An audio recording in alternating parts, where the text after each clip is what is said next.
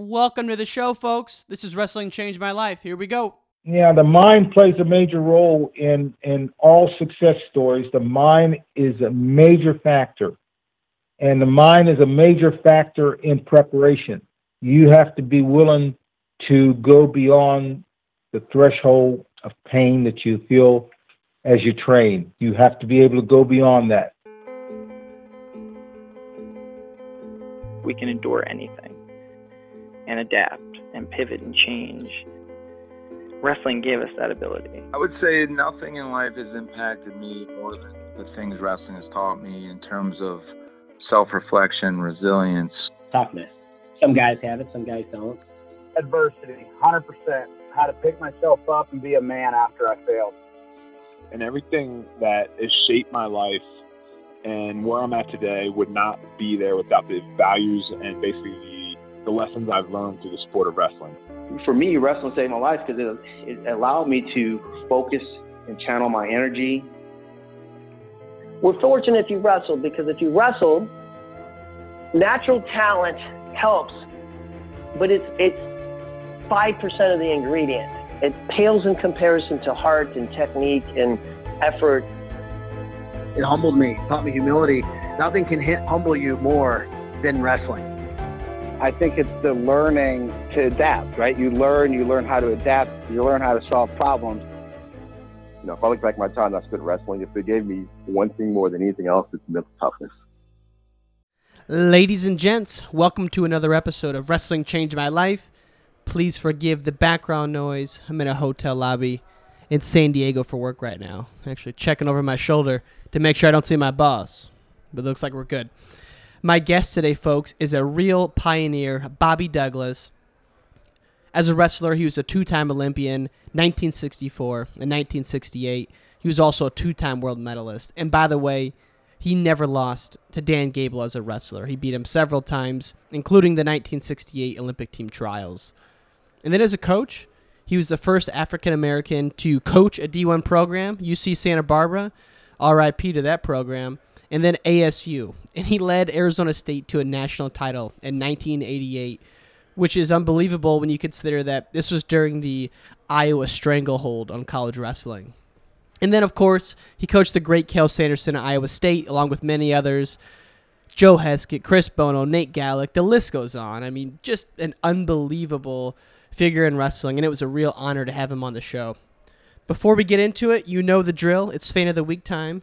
This one goes to Coach Castro. That's at DavyDave_4 on Twitter. An NAIA national champ representing the 419. Thank you, my friend. Greatly appreciate you tuning in. Also, quick reminder, if you're listening to this, please subscribe to the show if you haven't done so already. Okay, let's give it up for Coach Bobby Douglas. Peace! Here with Coach Bobby Douglas. Coach, why don't we just start with your childhood, kind of where you grew up and what life was like for you there? I was born in Bel Air, Ohio. That's a city on the Ohio River. Across the river is Wheeling, West Virginia. Wheeling, West Virginia was famous for its slave market.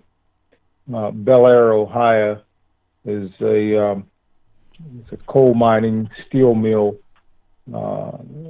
city. Its population has dwindled down to very, very few people. It's 1 mile south of Bridgeport, Ohio, 1 mile south of Wheeling, West Virginia, 2 miles north of Powhatan, Ohio, on the Ohio River. The towns that you might know about are Martins Ferry, Steubenville, Weirton, then going south, Marietta. On the other side of the Ohio River would be Wheeling, West Virginia, and Moundsville. Moundsville is famous for the penitentiary. Okay. And then Warwood, and on up to Weirton, West Virginia. That was a slave trading area in the colonial days, and it was dominated by the Powhatan Indians,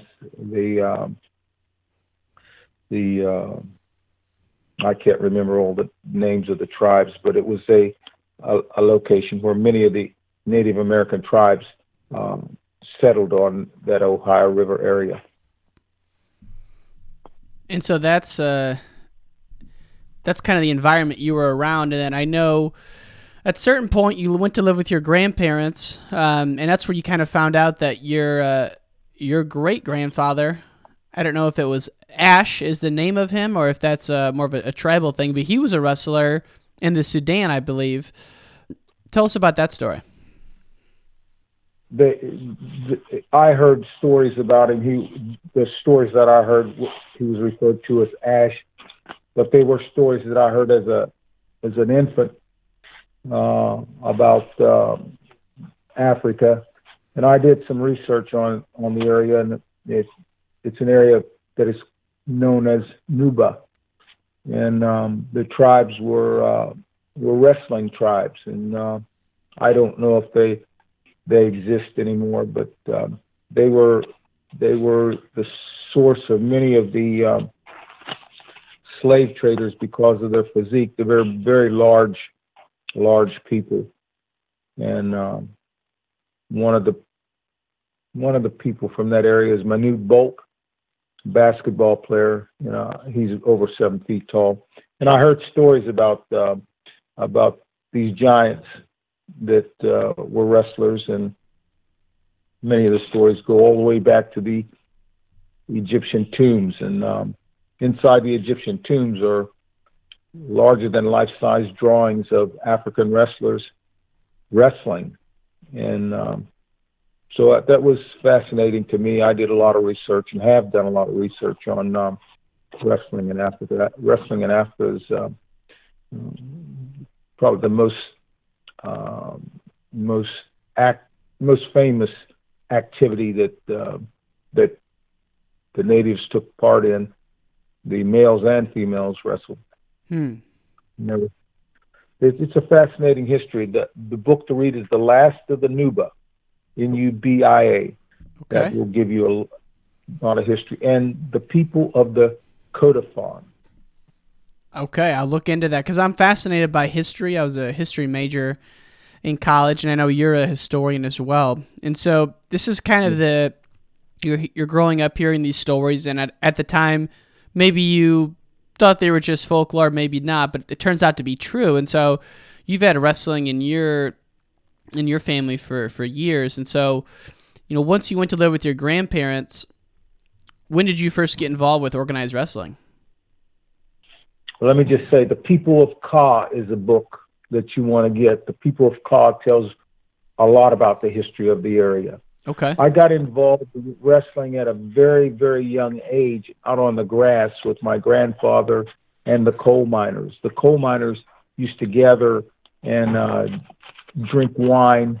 They made wine, and on occasions like Thanksgiving and Christmas time, they would gather together and drink wine. And oftentimes there were kids with them. I used to go with my grandfather, and we would wrestle. We were poor, so that was one of the few activities that didn't cost anything, and it was kind of a routine on the holidays. If there wasn't snow on the ground, if it wasn't raining or it wasn't cold, the miners would get together and celebrate together and drink wine. And so you literally started just wrestling in the grass, and you mentioned you grew up poor. I think it's hard for people to realize what the situation was actually like. I mean, I've heard stories that you, at a young age, were digging through the snow just to find a piece of coal to heat the house. I mean, could you just kind of elaborate on what that was like for you? That was true. The coal miners had gone out on a strike, and we didn't have any money. We were just living off of canned goods that my grandmother had canned during the summer. She had a garden, and the garden was our source of food for a long time. My grandfather got ill and passed away, and it was difficult for us. our neighbors shared some of their food with us, and it was just a tough time for my family, but it wasn't just my family. All the coal miners, the kids, had a difficult time. There was a Polish and black community, some Slavs, some Yugoslavians, but mostly Eastern Europeans. There were a few Italians, but not very many. And it was a mixed community. We had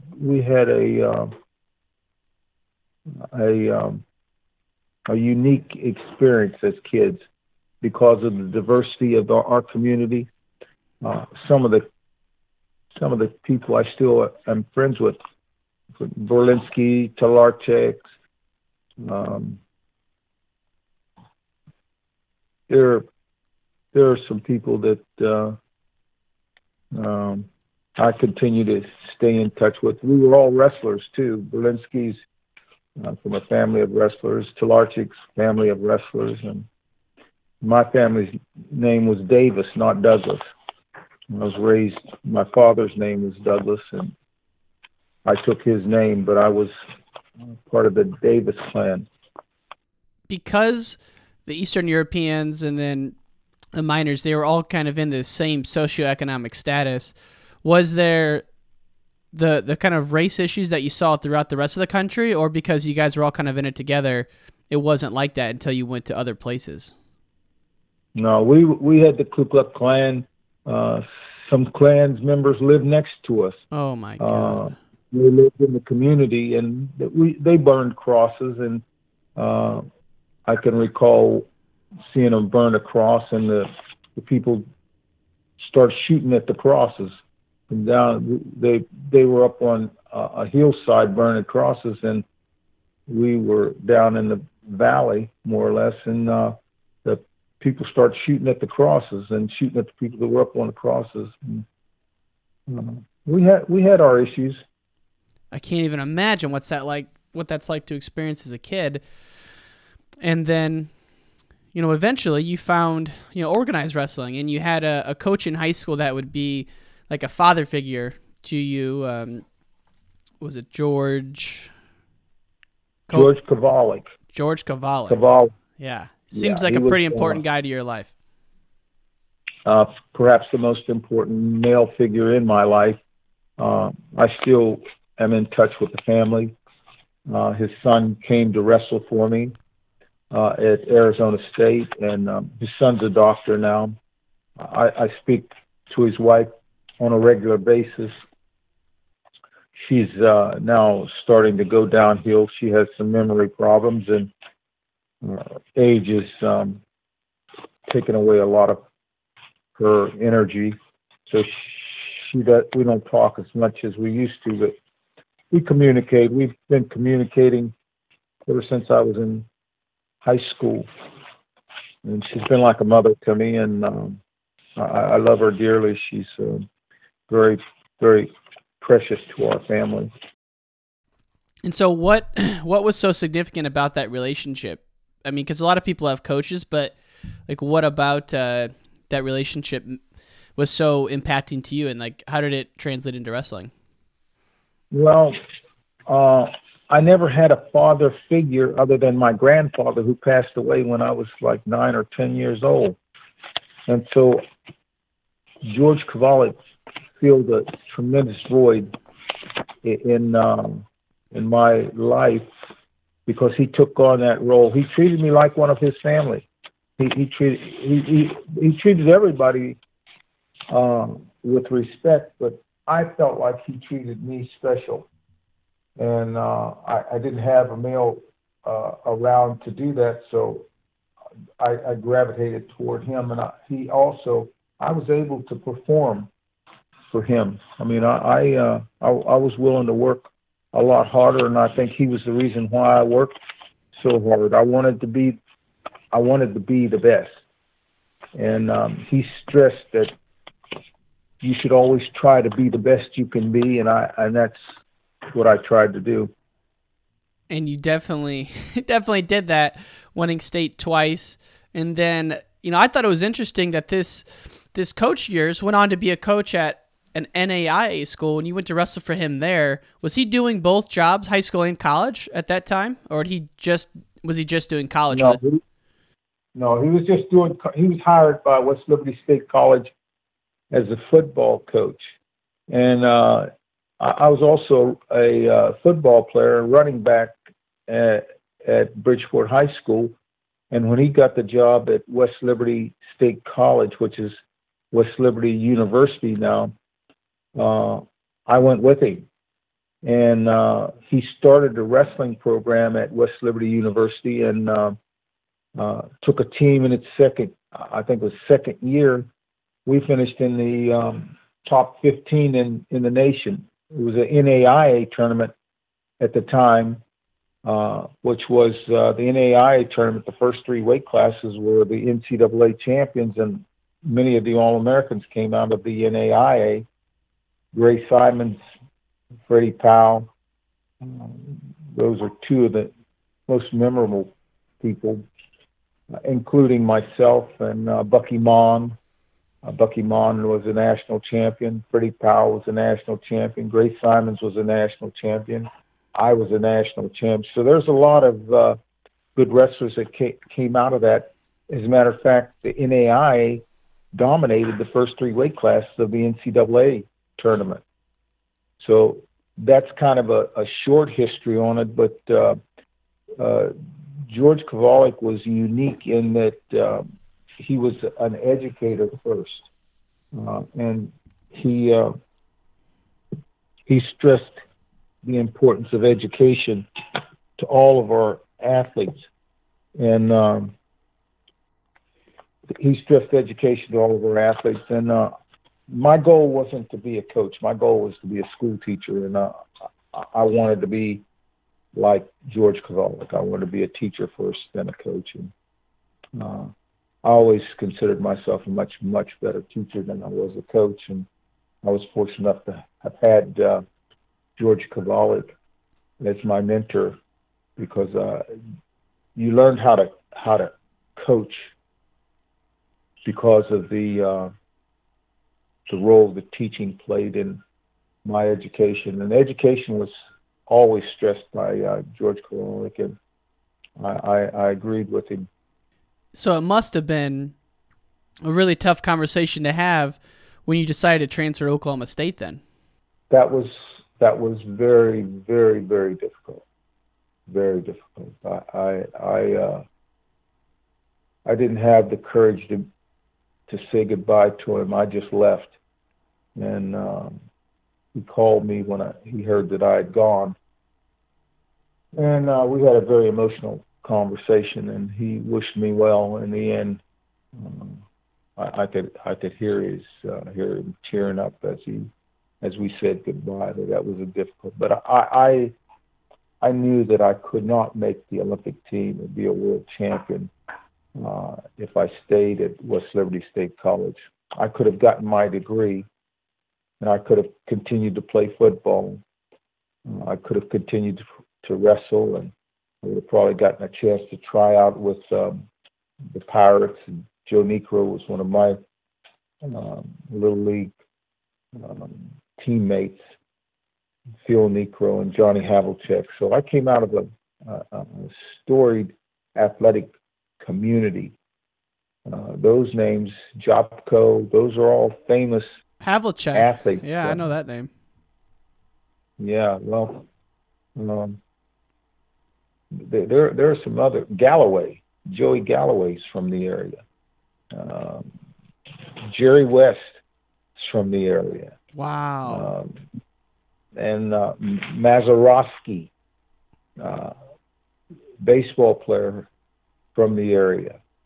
And there were a lot of great baseball players that never got to the pros. I'm telling you, it was an area that was full of great athletes, and I was really fortunate to have come out of that area. But we had our problems. We were all poor. We were the coal miner kids and the steel mill kids, and no one really had very much other than a few people. And our income, a lot of our income came from running numbers and bootlegging whiskey.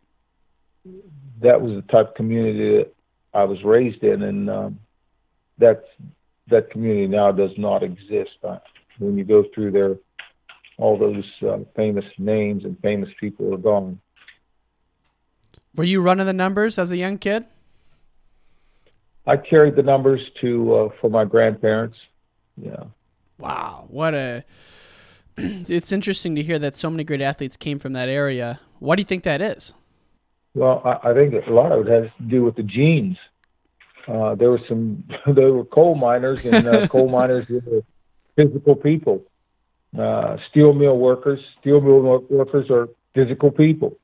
Farmers are physical people. So there were a lot of physical people that came out of that area, and as a result, there was a war that had just was taking place during my early years, and a lot of those soldiers came back from the war and brought with them many of the American military traditions, and they were just hard-working, tough American people.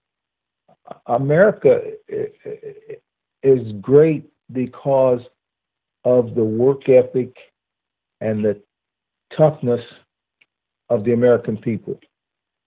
Not very many places has the type of diversity, and that diversity makes America very, very unique. Mm-hmm. The Native American blood, the African blood mixed in with the European blood has produced a hybrid, called an American. Yeah, it's interesting to look at it like in that lens. That really it is just a big melting pot, and that's kind of the place you grew up in. And even though it was the Midwest, it was a very diverse town because of that. And so you have all these life experiences that are kind of with you. And when you were still wrestling in college for your high school coach, when did you decide that your goal was to be an Olympic or world champion? I was motivated by Jesse Owens. I heard him speak, and he talked about the Olympics, and I was mesmerized by it. And I started doing some research, and I got to the Greeks, and I was fascinated by the Greek culture, and then they started talking about the Olympics and the Olympians, and that just motivated me more. And then when I started wrestling, I realized the historic connection between wrestling and man and God, and the history of so many great nations have been built on the backs of wrestlers. America being the number one nation. And then you look at the Mongols, the Russians, the Chinese, the Japanese, the Koreans, and then the Native Americans. The Native Americans have been wrestling since the beginning of time. And all those different great civilizations have been built on the backs of wrestlers. And the military connection between the wrestler and civilization is very, very unique. Every great civilization has been built on the backs of wrestlers, including America. Yes, indeed. Now we're talking. And so you hear Jesse Owens, you start to get this concept of the Olympics, and then, I didn't realize when you left your coach that you didn't tell him. So, what time of year was this? Was this like the summer, or like when did Oklahoma State reach out, and how did all that come to be? In 1963, I went to Europe and wrestled I made the national team in 1963. I went to West Point, and I wrestled off for a spot on the American team, and I got beat by Tom Huff. And in freestyle, and so I transferred from freestyle and went into the Greco-Roman wrestle-offs, and I won the American spot on the world team, and I went to Europe with the Greco-Roman team on the longest road trip of any American team. I was on that team. We were gone for a month and a half overseas, and it was a experience of a lifetime, but it was the most difficult thing I'd ever done. I got injured several times, and then I wrestled in the World Championships in Greco-Roman. That was an experience, but seeing Europe and the devastation of the war and the attitude of the people toward Americans and the poverty, the cruelness that I saw in those communist countries was just absolutely amazing.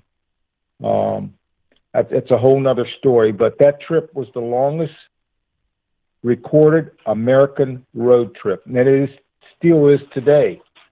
We were gone for, I don't know how many days, probably over 30 days we were gone, over a month.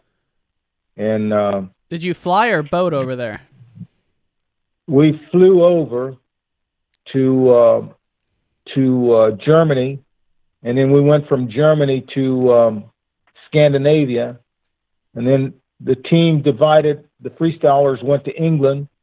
The Greco-Roman wrestlers went to Bulgaria, Yugoslavia, Hungary, Czechoslovakia, and Greece. And then we met back in England. We met back in Scandinavia, and then we went from Scandinavia to England, and then from England back home. That was wow, the longest recorded American wrestling trip in history. So you saw. Go ahead. That experience prepared me for the World Championships in freestyle and the Olympic Games. I made the Olympic team after that twice. I was in shape after that trip for the next 3 or 4 years. So that was a big turning point in your life, that trip, it sounds like. It was the greatest wrestling experience that I ever had, the toughest experience I ever had, the most rewarding experience that I ever had. And hard to explain when you think of poverty and when you think of cruelness, I saw poverty. Worse than what you experienced as a kid? As bad and worse in some cases.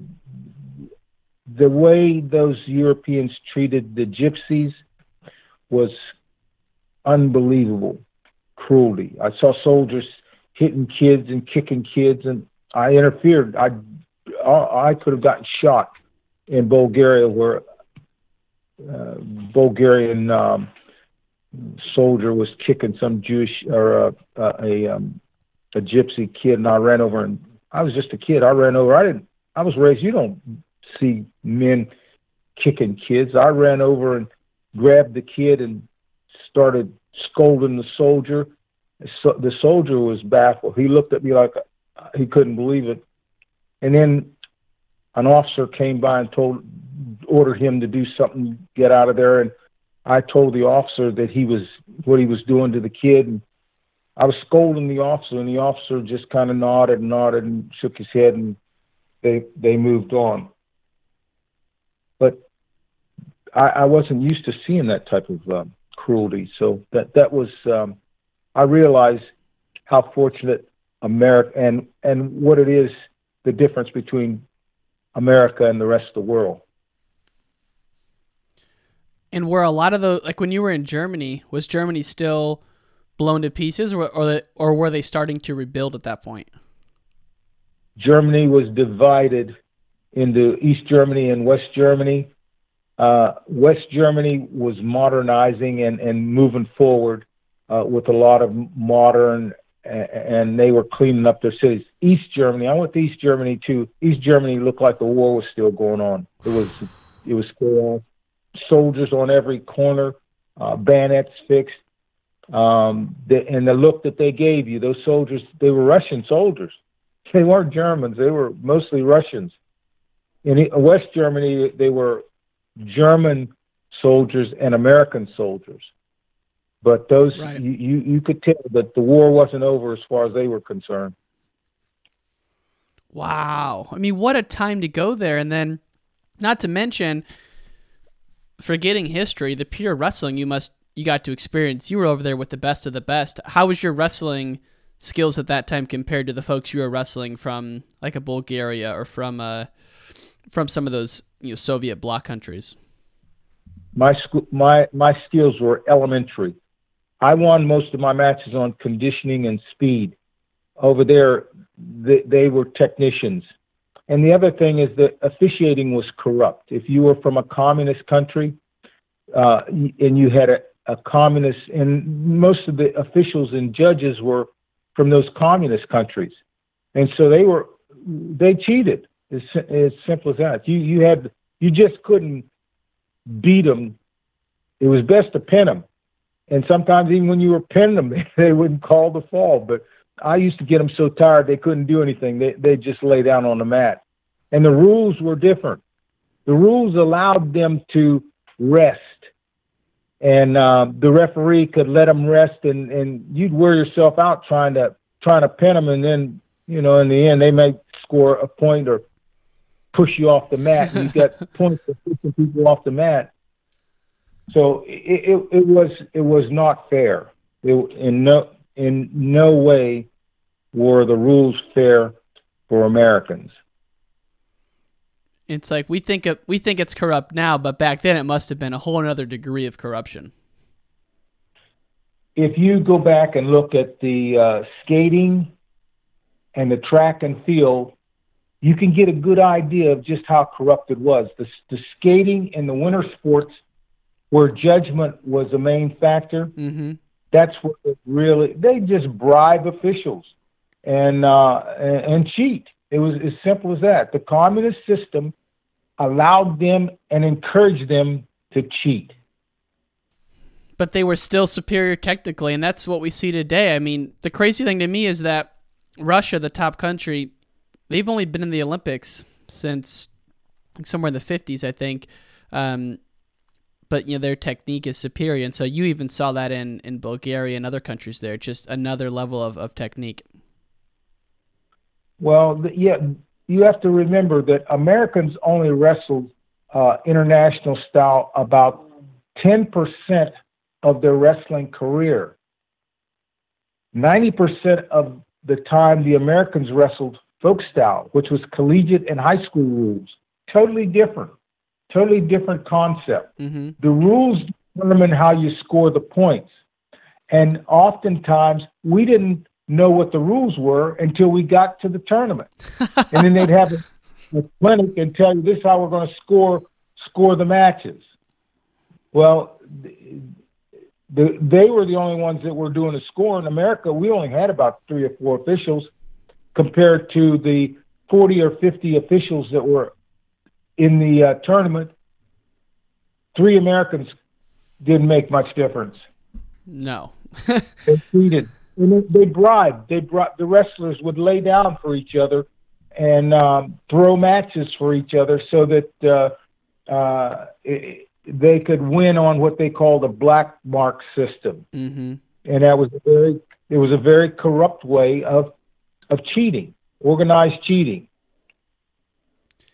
The black mark system is the most bizarre bracketology I've ever read about, and I think it's just so, wrestling is plagued by bizarre rules and let's be real, corruption. Even today, there's corruption. I don't know if you watched the U23s earlier this week. There was a blatant corruption that happened against an American, Kirk Villette. But you think back to the ball drop, that little, when there was a clinch with the ball drop, that was really weird. But the black mark system in the 70s, it's a really interesting way to bracket things, and it doesn't make a lot of sense, and it makes it hard to follow. And so you're kind of living through all of this, and the one thing I was going to ask you about is, what were the race relations like in Eastern Europe at that time? Better or worse than the U.S.? Race relations, it wasn't a matter of, there weren't very many black people for them to show racism toward, but they were racist. They were racist against the Poles were racist against the Czechs. The Czechs were racist against the Hungarians. The Russians were racist against everybody. The Mongolians and the Japanese, everybody was racist against those two Asian nations. China wasn't in the picture, but racism existed, and it was controlled by what they call FILA. The World Wrestling Federation now was called FILA at the time. FILA was one of the most corrupt organizations there was. Oh, Coulon was the head of FILA, and he had what they call the Bureau. Most of the Bureau was there because of bribes. They bribed their way into the Bureau, and then when they got to the Bureau, they would decide on who's going to win what match. The Bureau would decide, and the Bureau would tell the officials how to call the match, and the officials would call the match according to the way the FILA Bureau wanted them to call the match. And the Russians paid off the Bureau members so that they could win matches. Frustrating to hear about. And you mentioned, the Japanese countries, or the Japanese countries, the Japanese team, and from what I understand, you got to wrestle with Yutaki, who a lot of people say maybe the best wrestler of all time. I was with Mike Chapman, and he said that, to his understanding, Yujiro Yutaki never lost. What do you remember about? He lost? Okay. He lost. Yujiro Yutaki, he lost 2 matches that I know of. And as far as him being the greatest wrestler of all times, it's toss-up between him and Gable. What makes you say that? I mean, obviously Gable, we know why, but what makes you say that about Yutaki? I mean, I guarantee you that 99% of the people listening to this have never heard that name before. You give us some of his credentials and what made him special. Well, he's a 2-time Olympic champion, won 1 gold medal with 1 arm, wrestled never beaten in college. He's 3-time NCAA champion, outstanding wrestler. Although he did lose 1 match in America. I never saw it. I just heard about it. But I worked out with him. He was had unbelievable speed. He was a hard worker, hard trainer. Between him and Tadaki Hata, they helped me more than anyone as a wrestler. And was it technically, or was it a mindset that they taught you, like a different way to? Technically and physical training. We trained hard. We trained real hard. Real hard. What was I won't go into the details. Well, I was gonna say I love the details. What was it? What was a training day like back then for you guys? How long were you wrestling? I mean, what was it like? We probably averaged 4 hours of hard wrestling every day. Although in college, our wrestling practice was 2.5 hours maybe. But we always worked out twice a day. I'd work out with him in the morning and then go to wrestling practice in the afternoon. I had to do that in order to keep up with him, and I knew if I kept up with him, I had a good chance of beating everybody in the world. Tadaki Hata was another one of the people that I trained with, and the 3 of us Wataki, Hata, and myself, we did extra. We didn't just do the workouts. We did a lot of extra things, weight training and running and conditioning things. We did more because it wasn't enough and we weren't just training for the NCAA tournament. We were training for the World Championships and the Olympic Games. Man, and then, Gable had some battles with what's the Japanese wrestler you just mentioned, the second one? The name escapes me. Yojiro Wataki? Yeah.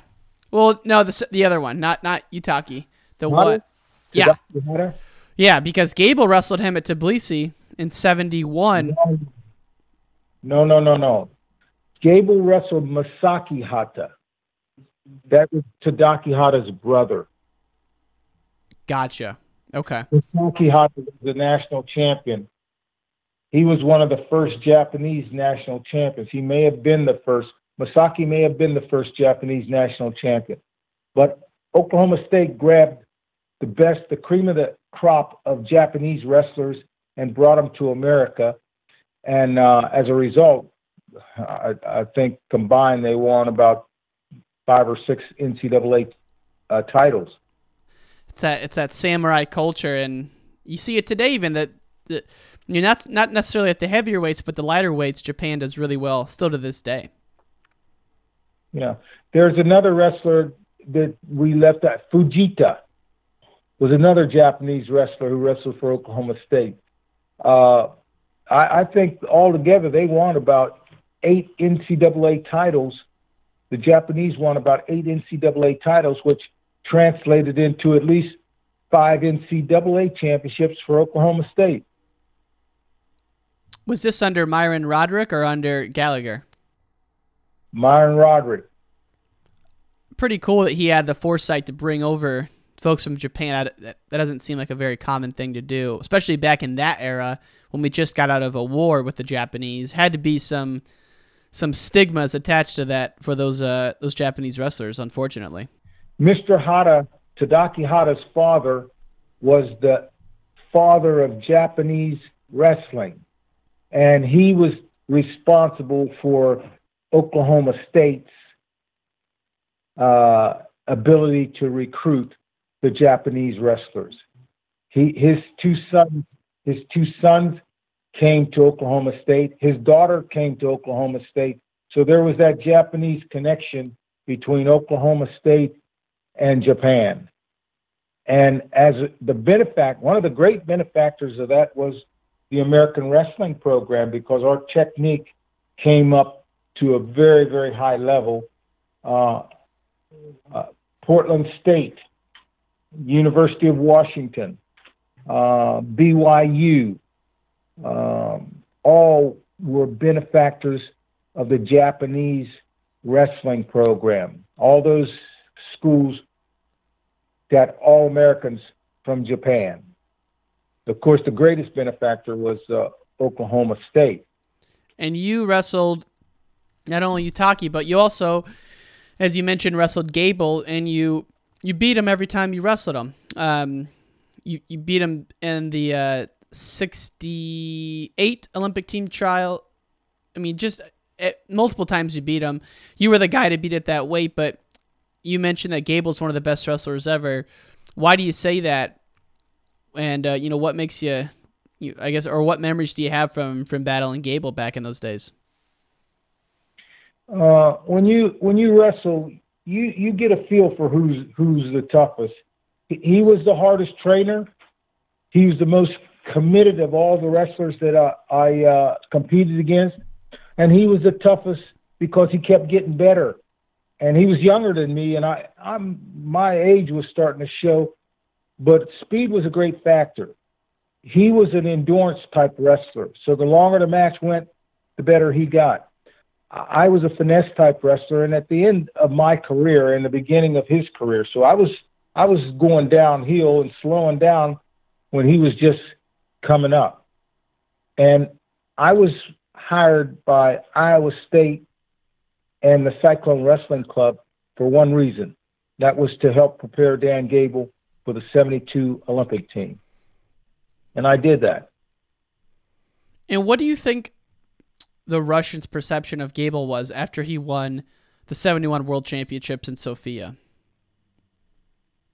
Well, the Russians figured out that they better shorten the time of the match. It was a 9-minute match. And they right after that they started shortening. They made sure they shortened those matches because in 9 minutes Gable will wear you out. He wore them out. He couldn't wear me out, but he wore them out in 9 minutes. He'd have them so tired they couldn't stand up. Typical. Change the rules. And that's what they did. Is the Tbilisi story about where Gable got second at Tbilisi in 71, but then in 72 he made the guy quit? Is that fact or fiction? Fact. Hit us with the details on that, Coach. Were you there? No, I was not there, but I saw the films. He broke him. He broke all of them. Well, I think it was a 9 or 10 minute match. In 9 or 10 minutes, Gable could break most people. I saw him work out with Wayne Wells. I saw him work out with John Peterson. I saw him work out with Ben Peterson. I saw him work out with Chuck Jean. I saw him work out with Chris Taylor. He wrestled all those guys. I used to just shudder when he would work out with those big guys. But when it would start, they could go with him until they got tired, and then he'd just wear them out. And he just wouldn't stop. No, that was his. That's what made him so tough in a match, is the way he trained. He trained, and he trained hard. We trained together. We went up to Russ Houck's training camp in the mountains of Pennsylvania, and we trained together. I wouldn't allow him to out-train me. If he saw me running in the morning, he'd go out and run at night. Anytime he saw me running, he'd go run. And I ran twice a day. I know he was running more than that. You ran twice a day? I ran twice. I ran in the morning and I ran in the evening. The matches were at that time. The matches were like 12 minutes. You could have a 12-minute match, and you couldn't just wrestle to get in shape. You get injured. The more time you spent wrestling, the more chance there was you were going to get injured. So you had to cross train. Running was my cross training. And when you were running all those miles by yourself, did your mind ever wander to the matches, and did you start to think about, what it would be like to win an Olympic gold medal? I did all that visualization. I did all the things that were necessary. Always in the back of my mind was somebody's right behind me, or I'm catching up with the Russian, or I'm catching up with the Japanese. I always had an image in front of me. I was either running ahead or running behind. If I was ahead, I ran at a pace. If I was behind, I increased the pace. Man, I love those stories. The mind plays a major role in all success stories. The mind is a major factor, and the mind is a major factor in preparation. You have to be willing to go beyond the threshold of pain that you feel as you train. You have to be able to go beyond that. And I realized that when I was training, not just as a wrestler, but in football and baseball, I always try to do more than my opponents. Is that something you just picked up naturally? Or did someone tell you, hey, maybe it was your first coach in high school, but that's not a common trait for someone to have? No. I realized after my very first high school wrestling match that I had to do more than what I was doing in order to beat the people that I was wrestling against. My first match in high school was against the state champion from West Virginia. Mooney was his name, and he pinned me, and I never got over it. I was very much upset about that, and I realized that I had to do more, and I started doing more. I made sure that the next time we wrestled that I was going to even that score. And I know the last thing I want to ask you about in your competitive career, and then I have to go, unfortunately. We could talk about your coaching career at another time if you're open to it. But in terms of your competitive career, you were in the 64 and 68 Olympics. Was the 68 Olympics the one where you talk about how some of the African-American athletes wanted to protest and you were kind of conflicted and you didn't know what you should do? The 64 Olympics was a nightmare, or 68 Olympics. The 68 Olympics was a nightmare. The opening, we trained in Alamosa, Colorado, and at the time there was a lot of dissent about the boycott, and the track team one of the American track teams was in Colorado Springs and Alamosa. We're in Alamosa, and they were training at Adams State College, and that's where the wrestling team was training. And every day there was an argument among the athletes on that track team about boycotting the Olympics and the racial situation. And I listened to that in the cafeteria. I listened to it in the dorms, and there was a lot of racial tension that was going on. And at the time, the riots were taking place. And so I was conflicted with the fact that, hey, there's a lot of problems. I never believed that the Olympics was the place to solve the problems, but I was under a lot of pressure. When they selected me as the captain, those different organizations closed in and they wanted me to boycott the Olympics.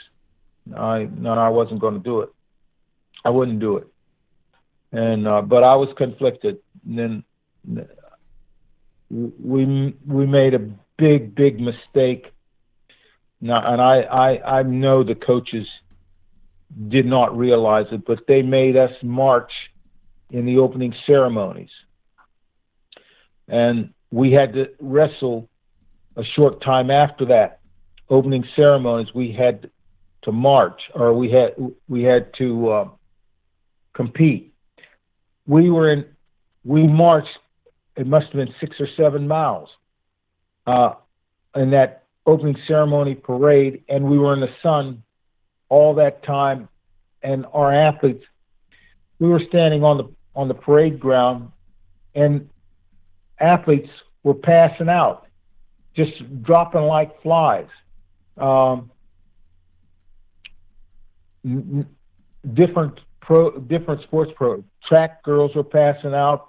I can't remember, but a lot of the athletes were suffering from not only the march, but the heat. And we had to stand on that parade ground for over an hour.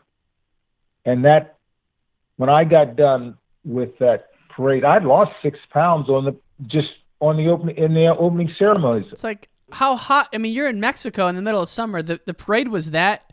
I mean, we're talking about the fittest athletes in the world, and it was that detrimental to the team. Yeah, it was hot. Many of the coaches didn't let their athletes march in that opening ceremony because they knew that they didn't want their athletes out there that long, and they knew how long it was going to be. Our coaches insisted that we all take part in the opening ceremony, and that was a big mistake. Yeah, it doesn't seem like a smart move. And then I know there was also some issue of food poisoning. Can you talk about that as well? Oh, I'd like not to talk about that. That's the sickest I've ever been in my life.